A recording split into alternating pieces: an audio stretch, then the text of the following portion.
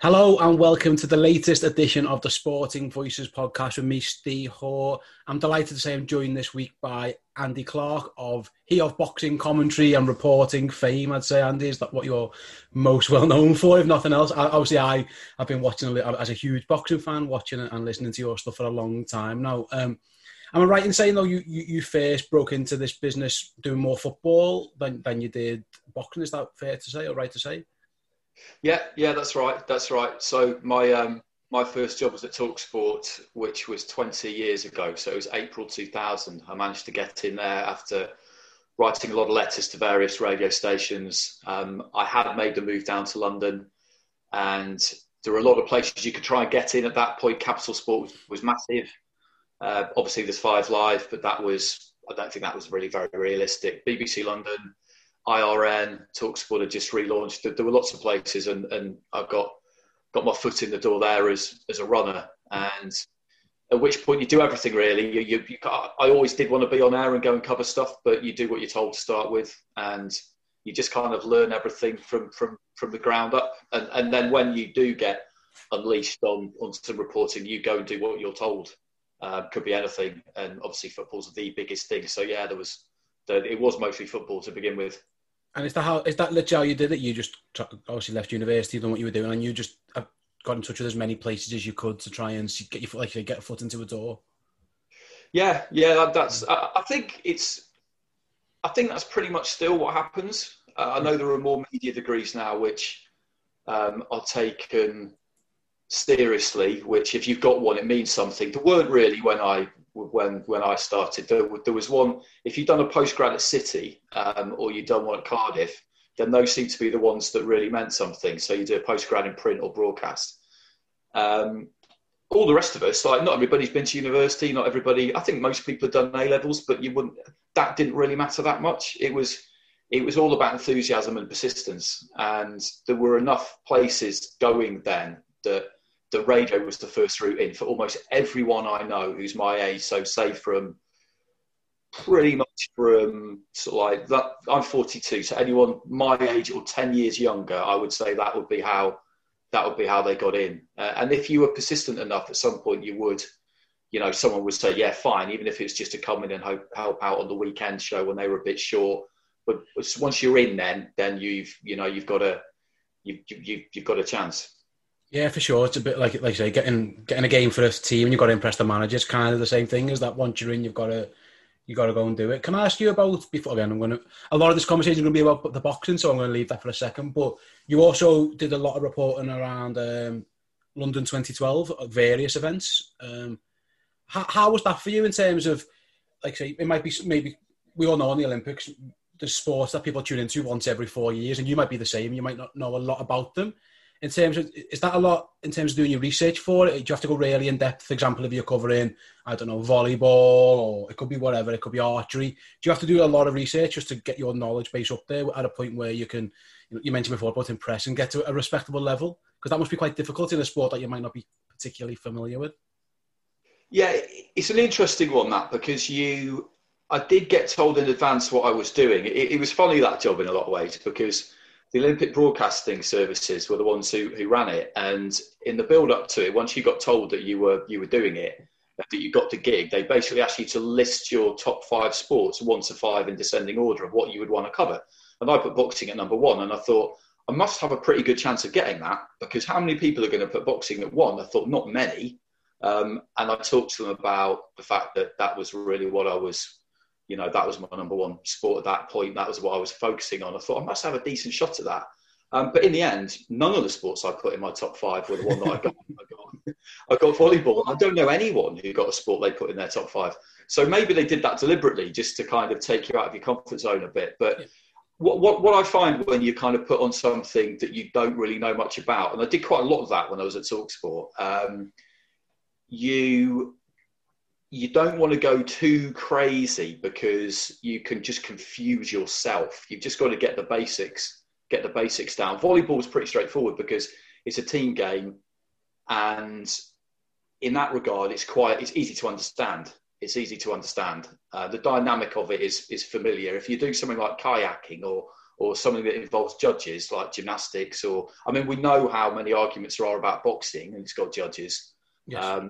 If you were doing that, or just anything else like that, basically, that doesn't have a scoreline, that would be a lot more difficult. But volleyball was kind of, it's a team sport, and the aim of it's really straightforward. So you just kind of don't overreach and expose yourself. Basically, it's more straightforward than people think. Yeah, I suppose that when there's when there's a scoreline and there's a clock or whatever, you can kind of. But when you are asked to commentate on something that is subjective, for example, you would back yourself now to be able to score a boxing match pretty well. But maybe it would be difficult to know if someone is doing a good routine on gymnastics, or if somebody is impressing in the or whatever. It's synchronized swimming, which I've got friends who have commentated on, and it's a bit like, is that it all looks good to me because the Olympics, finding those minute details, that's possibly where it can get a bit confusing. Is that fair to say? Definitely. For sports like that, you do have to have specialists, because otherwise you will make a fool of yourself. There's just no two ways about it. I think about how long it's taken me to kind of fine tune my methodology for scoring a fight to the point where I can be really consistent with it now. And I know that what I need to do is, if I apply my method consistently and I don't allow myself to be distracted by other things, then at the end of the fight, I've got what I've got, and whatever it is, I'm at peace with it, because I know how I've got there and I can explain it.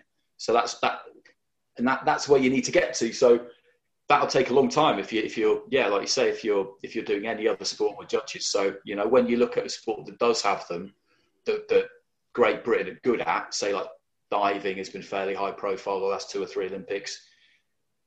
I forget his name, but the person who does the diving, that is what he does.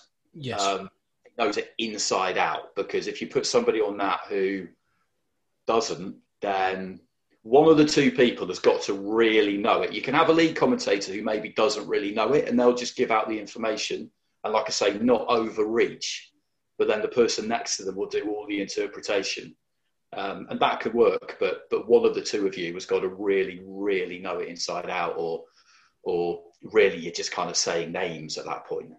Yeah, for sure. I think that's spot on. Like I say, I think that dynamic. We'll move on to boxing now, because I think most people who are listening that's probably what they tune in for. To be honest, I'm myself included, to speak to you about it. I want to talk, because you do a lot of different roles within boxing. It isn't just, you are not just a commentator. You report, and sometimes you give analysis. I was watching the fight of the weekend just gone, and you were there more in an analytic role as well. You were giving your opinion on the scorecards. Is that something that you enjoy, in that you might be at one event, but you might have 3 or 4 different roles within there, rather than you are not just sitting behind the commentary, which is a fantastic job.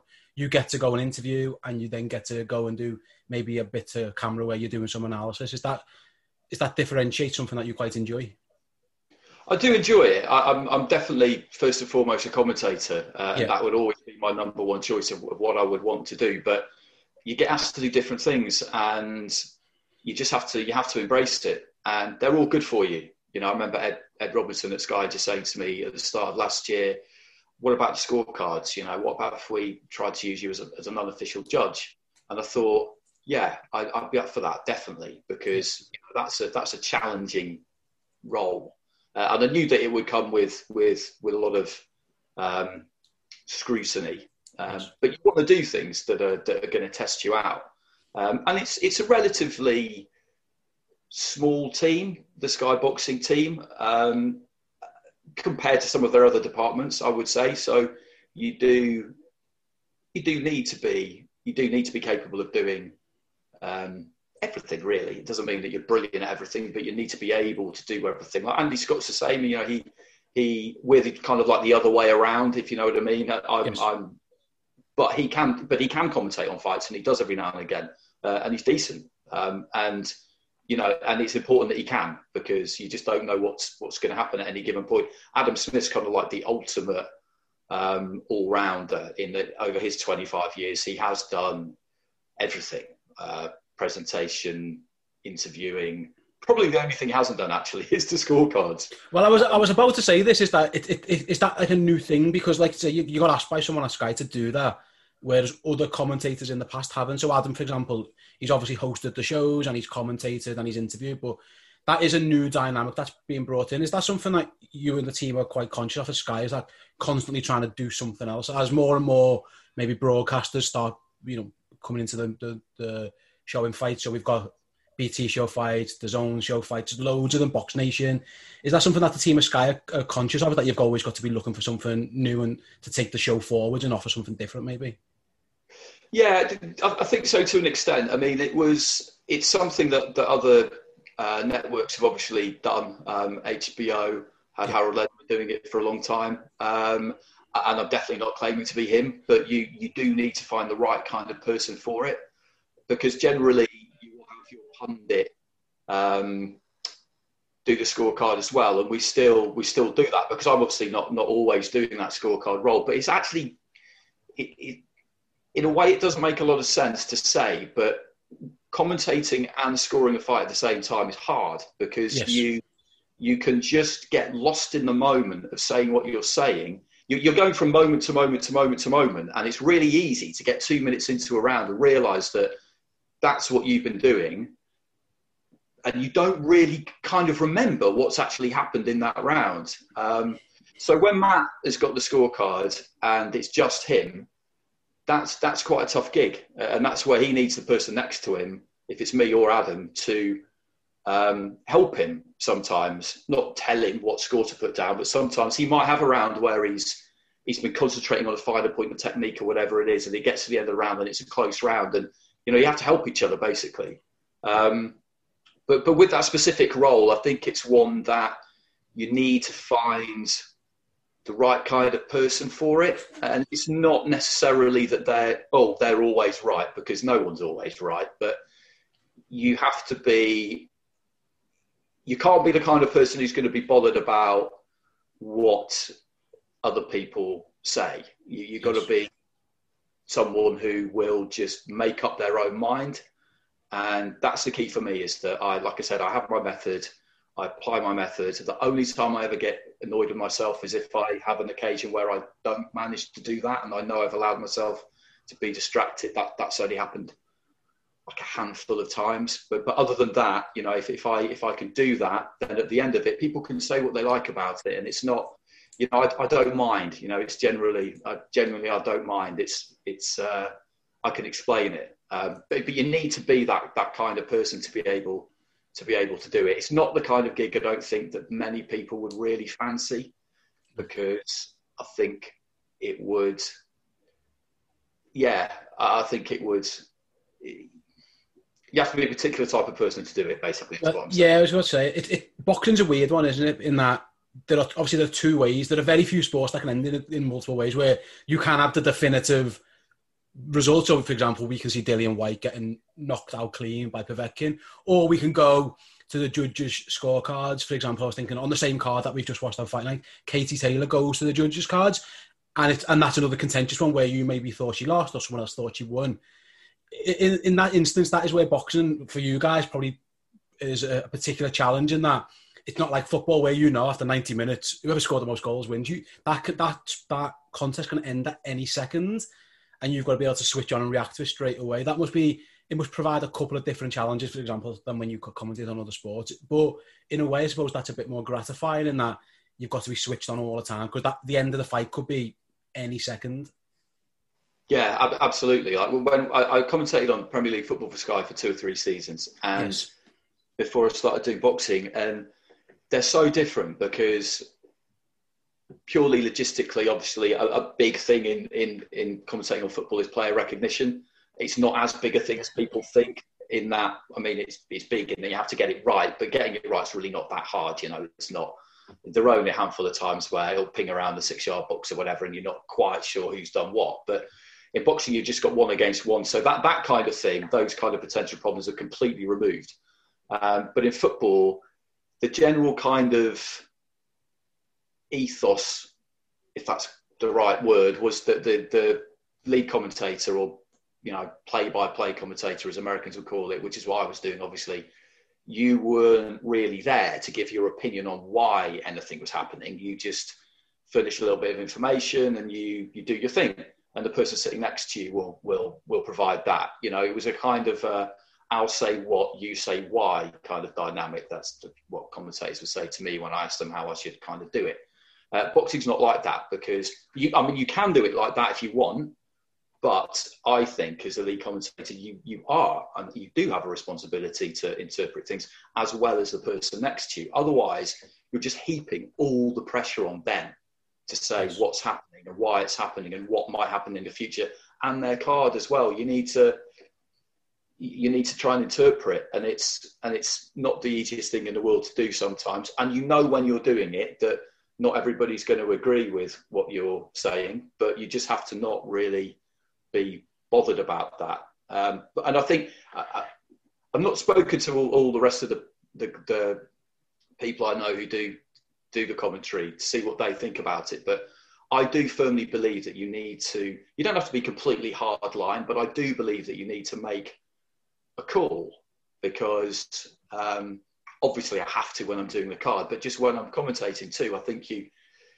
interpret it as you see it, and you explain why you're seeing it the way you're seeing it. And if it's really close, then yes, by all means qualify it and say that, and that it's the judges at ringside. But personally, I don't like listening to a commentary where if it's close or even close-ish, you've just got people saying constantly, oh, well, it could be this way, or it could be that way, or it could be a draw, our card doesn't matter, it's in the hands of the judges, just constantly hedging, because, anybody can do that.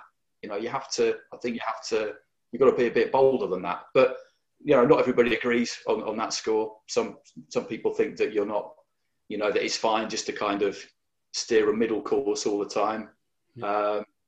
Just not me. No, yeah, everyone's different. I suppose that's nice that Sky give you that as well, because there are some maybe where you are there to describe jab, hook, whatever. But I've noticed on Sky and all the commentary team, whether it's yourself or you mentioned Adam before, you are allowed to interpret things as well. You're given that bit of freedom, so you can say, he looks good or he doesn't look good. Where maybe, like you say, I'm talking about the football, for example, the commentator will just be describing what's happening, and it will be up to the co-commentator to describe or to analyse it or to give an opinion. It is a nice thing that you as a boxing fan, for example, can say, if you think someone's having a good fight or a poor fight, you're given that freedom to say that. I suppose that makes your job a little bit easier, and that you can be a bit more free with your expressions as well. Yeah, and also quite a lot of the things you get used to doing it too, because quite a lot of the jobs I've had, whether it's covering AIBA boxing, did that for a good solid 3-4 year stretch, or if you do international commentaries, world feeds as they're known, so you'll go and go to a fight. I did quite a lot of the Sauerland, so you'll go to a big Sauerland fight, and they're providing English commentary for whoever around the world wants to take it. And they might put their own commentators on it, but they might not. They might just take the English commentary that Sauerland arrange, and that'll be me or somebody else. And you do that on your own. There's no co-commentator, and you are completely by yourself. There's no one. There's no studio, there's no producer talking to you. I never look at my phone during a fight. Obviously, it's far too much of a distraction. But you've got nobody to confer with. So you're watching a fight there, and you have to interpret it, because if you don't, no one else is going to. Yeah. And you have to keep a card. And I found that really useful. I did a lot of that for 3-4 years. And I found that really useful, because you have to make up your own mind. And sometimes you get to the end of the fight and you just think, and I'd always give a card. I didn't have to, I suppose. I could have got away without doing it. I know a lot of people who do those jobs who don't, and that's fine. That's their shout. But I just saw that as a really good opportunity to practice and basically say, well, this is how I've got it. This is why I've got it like that. But then sometimes you get to the end and you just sit there and think, God, I really hope I've got this right, because there were sometimes you just, you really weren't sure at all. I don't want to be, obviously, sometimes in boxing we do get the controversial results and stuff like that. So, for example, on your card, you might have a fight one way by 5, and then it comes out and the judges have scored it the other way by 2. In terms of your confidence in yourself, does that ever bother you in that? You mentioned before, I've got my process, but then if the fight goes the other way, obviously, as part of a broadcast team, you're not allowed to question the authority of judges, and nor should you. But does that ever make you think, what have I got wrong? Or you're just confident that you're happy with what you've done, and you've obviously just seen it differently than maybe the judges have?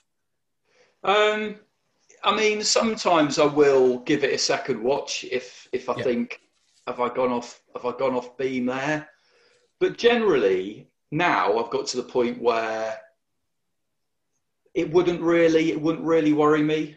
Sometimes I will think, well, the judges have got. I won't think, oh, it's subjective. I'll think by my rationale and my criteria, that card is a bad card. But I'll always stop short of saying that because I don't think it professional courtesy. I don't think it. You can say it without saying it. You don't have to. An interesting card for. Yeah, exactly. You don't have to be really gung ho about it because that's not. There's no need. But yeah, I mean, I remember one from last year, Prograis Taylor. That was in a run of close fights we had. I think the week before we had Cheeseman against Fitzgerald and Ritson against Davis and fights like that. We had, and on that card we had Selby against Ricky Burns. Like we just had a load of them in a row, and I was doing the card for all of them. And I don't give drawn rounds. That's one thing I don't do. And also another thing that I won't do is that if, say, the first 2 rounds of a fight are really close, I won't go one each just because I want to balance it. I mean, I might go one each if that's what I really think happened. But if it's me and you and I think you've just nicked those first 2, then I'll give them both to you. Yep. Because that's how you should do it. And I had Prograis at the end of the fight. I added up my score, and I had Prograis 116, 112, and I thought, oh God, that's pretty wide. And obviously it went the other way. One was a draw, one was 115, 113 Taylor, and the other was 117, 112 Taylor. So I thought, I'd better have another look at this tomorrow. So I watched it the next day, and there was one round where I thought, actually, I got that wrong. That was a Taylor round, and I gave it to Prograis, which narrowed mine to 115, 113. But other than that, I was fine with it.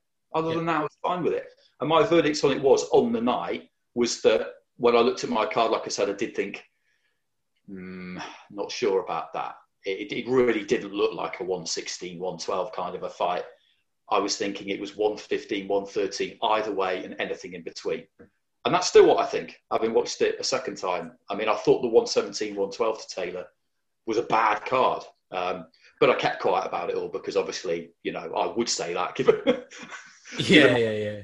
But most of the time, I always watch any commentary I do back because it's important you do. But with the cards, almost always I'm happy just to think, nah, that's what I had. I can explain it to myself and anyone else who's interested, and I'll just leave it there now.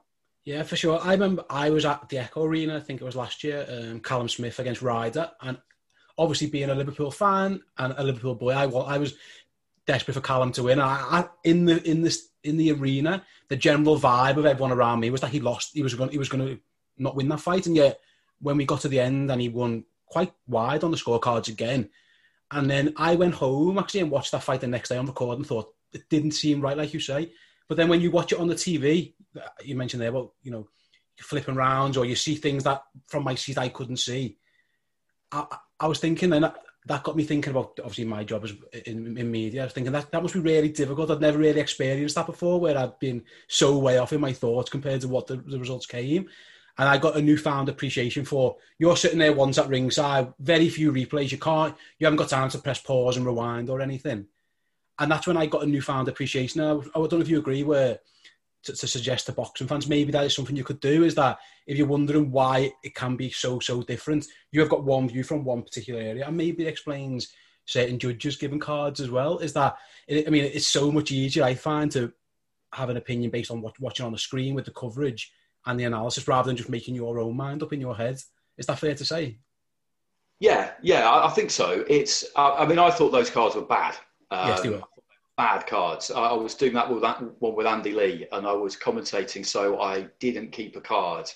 And Andy had it to Callum Smith, 115, 113, so 7-5 in rounds. And I didn't have a big problem with that. Like, my problem was I thought the cards were far too wide. Yes. I know plenty of people who are absolutely adamant that Ryder won that fight every day of the week. Yeah, me. And I didn't want that, but I'm the same, yeah. Me, not so much. I could see that. I thought it was a close fight. And when I watched it a second time, I thought he probably did win it, John Ryder, but I don't see how people could lose their minds over it. Yeah. But being up close, it does make a difference. It is different to watching it to watching it on TV. Although at the weekend I wasn't that close for White Povetkin for COVID-19 reasons. So I was, in the end, I just thought, well, I better just watch the screen. I can't half watch a ring that's quite a long way away, and half watch a screen it's just not gonna work. So I just watched the screen. I mean, scoring the fights for if you go to boxing and you go to the arena, you just want to watch the fight and enjoy yourself. Yeah. And I would recommend that is what everybody does. You pay for a ticket and you just go there and you enjoy yourself. If you're interested in the scoring side of it, you're best off getting there early, because you can probably just blag up to ringside early because no one's really bothered, are they, at that point? They only really start checking tickets for quite a lot of shows anyway, later on. So then maybe for like a couple of the earlier ones, you could just sit right up at ringside and just give it a quick score. And you won't have a TV replay screen, which is good because the judges don't. So when I'm doing mine, for example, I'll write down my score at the end of the round immediately. I won't wait for replay to watch anything. I was about to ask that, yeah. I was about to ask how you go about it. Replays. You've got to try and recreate it as much as you can. I will have the commentary in my ears because I can't not have it, because if I don't have it, I won't know when the producer's talking to me and stuff like that. But I try and tune it out. So yeah, I mean, if people are genuinely interested in giving it a go, then I would go early or go to a smaller show where you could get a ringside seat and you've got no real kind of outside influences other than the crowd, and the judges do have that. Just give it a crack and see what you get. If you do it at home, but again, it's like, who really, when they're watching the boxing at home, who really wants to do what, I would do if I was going to score a fight properly at home, which is turn off the sound, tear up a piece of paper into 10 or 12 slips, depending on how long the fight is, write my score down at the end of the round, immediately, put it over the other side of the room, not keep a running score, because you're not supposed to keep a running score. Judges aren't supposed to keep running scores because it means that you're more likely to judge each round in isolation rather than think, oh, round 1 was really close and I went to Hoare, round 9's really close, but I remember round 1, yes, I'll give that to Andy Clarke. That's why. Yeah. If you're sitting at home doing that,